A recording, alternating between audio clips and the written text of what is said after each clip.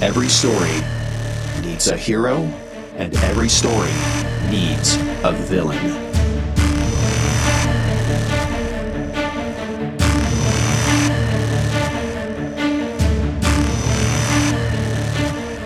Why, hello there, everybody. Good to talk at you. I am Drew. This is Hero and the Villain. Now, I know in the last episode on projections, we were going to kind of use that as a launching pad for a bigger episode with guests. I talked about that, but as life happens, sometimes plans change, and it's for the better, because we want to make sure that episode with projections and intersectionality that we'll eventually get to will be a really good one. I'm going to have a really awesome guest on that show, possibly two. We'll see. So we're going to table that. You guys can revisit projections in all its glory when we get that episode out. But for now, I felt it was a good time to look at my list of possible topics and dive into one real quick. And it's one that's near and dear to my heart. So, being somebody that's suffered from depression for a very long time, there's a lot of things that my brain does that I have to look at and I have to dive into and try to figure out. And of course, that leads me into shadow work, as it usually does. And for a better part of my adult life and my teenage years, I have never really felt understood fully by people. And at times it leads me to feel very disconnected from others. And I don't want that. I like feeling connected to others. I like feeling understood. One of the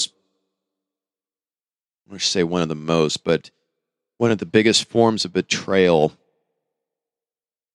is when somebody says that they get me or they see me, but they really don't. It's like saying I love you, but not meaning it. In hearing those words from somebody, I see you, I get you, I understand you, I'm finding that a lot of the times they don't understand me. There are some people out there that I feel do. And I have amassed quite a few amazing people in my life that do get me. They do take the time to try to understand me. People like my dear friend Amanda. She's awesome. Her and I have had many great conversations about our layers and layers. My friend Zach, who I've known for years. My friend Brad, that I've known for years. My new friend Mindy, who gets why I have certain parts and why I need to have them. My mom, of course. There's so many people that I know that do understand a lot about me and understand why I am the way I am. It's getting better the more I do things to help my end of it. Not feeling understood by others is kind of like being in a crowded hall where you have a microphone, but everyone is wearing noise-canceling headphones. You end up with this estranged and disconnected feeling that can affect your outlook on your life and the world around you. And to feel constantly unfulfilled in friendships and relationships leaves us in a state of despair. It's a state of being that feels more bleak than like a 90s Neurosis album. But that feeling that nobody gets us can often be the roots of depression, which we've talked about before. And that can have an eventual end with, unfortunately, tragic results for some folks. That same path that could lead us to immense self-discovery can also lead to something as awful as taking your own life. That's how depression works. It works differently for everybody. Some work through it, some can't. In respect to all of those that fight it daily, I'm with you on that. The whole purpose of being human, I believe, is to serve and help others and to connect with others.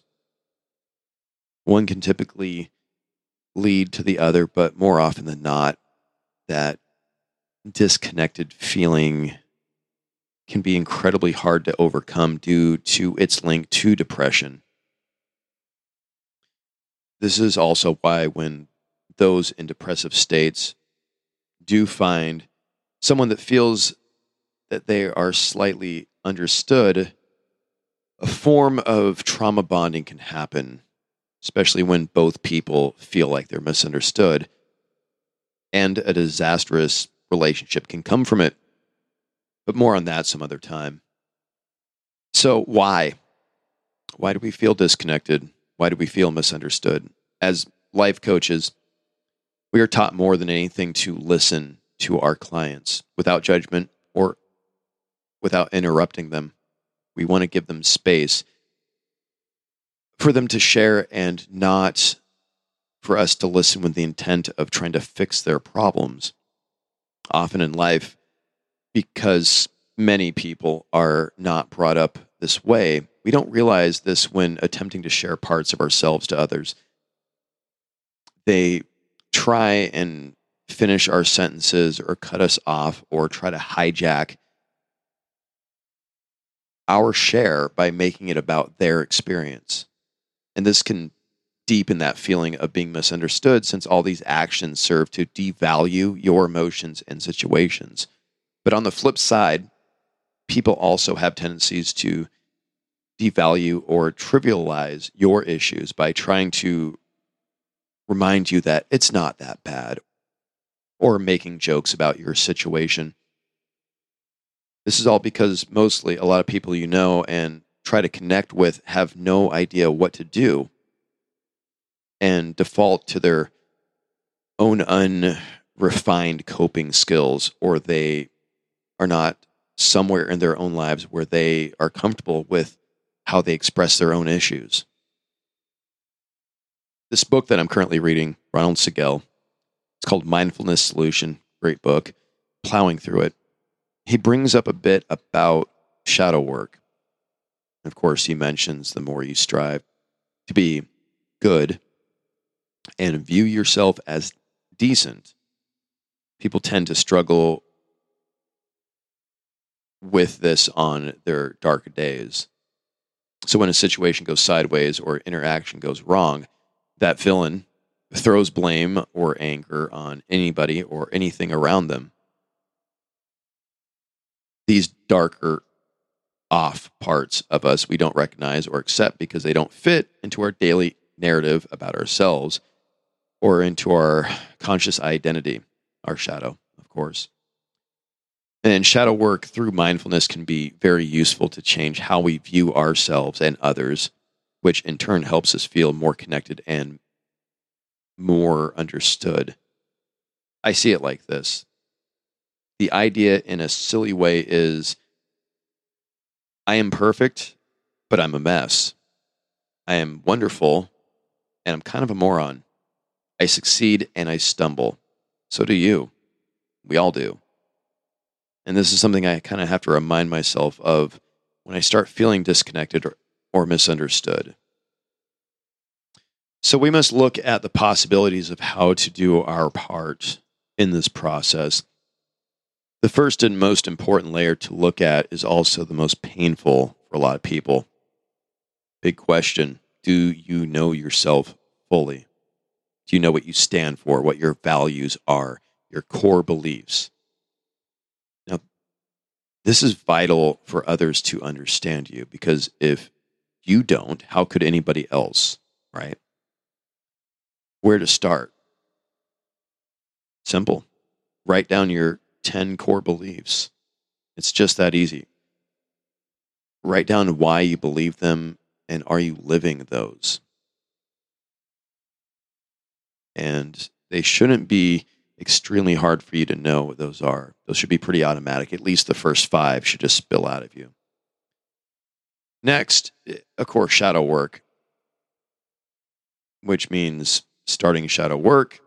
Probably time to call a counselor or a therapist if you don't know how to, because you're going to get into the layers of yourself and probably get a little freaked out when you find some stuff about who you are down below that you might have been shunning or shaming. It's probably time to get a few self-care books. It's probably time to begin this wonderful self-care process of introspection. This is how you start figuring out who you are. John Kim, father of Journey, has a lot of good stuff in his I Used to Be a Miserable Fuck book about finding your stance, which is super important. And it's a really good way to dig into the real you, who you are, who you want to be.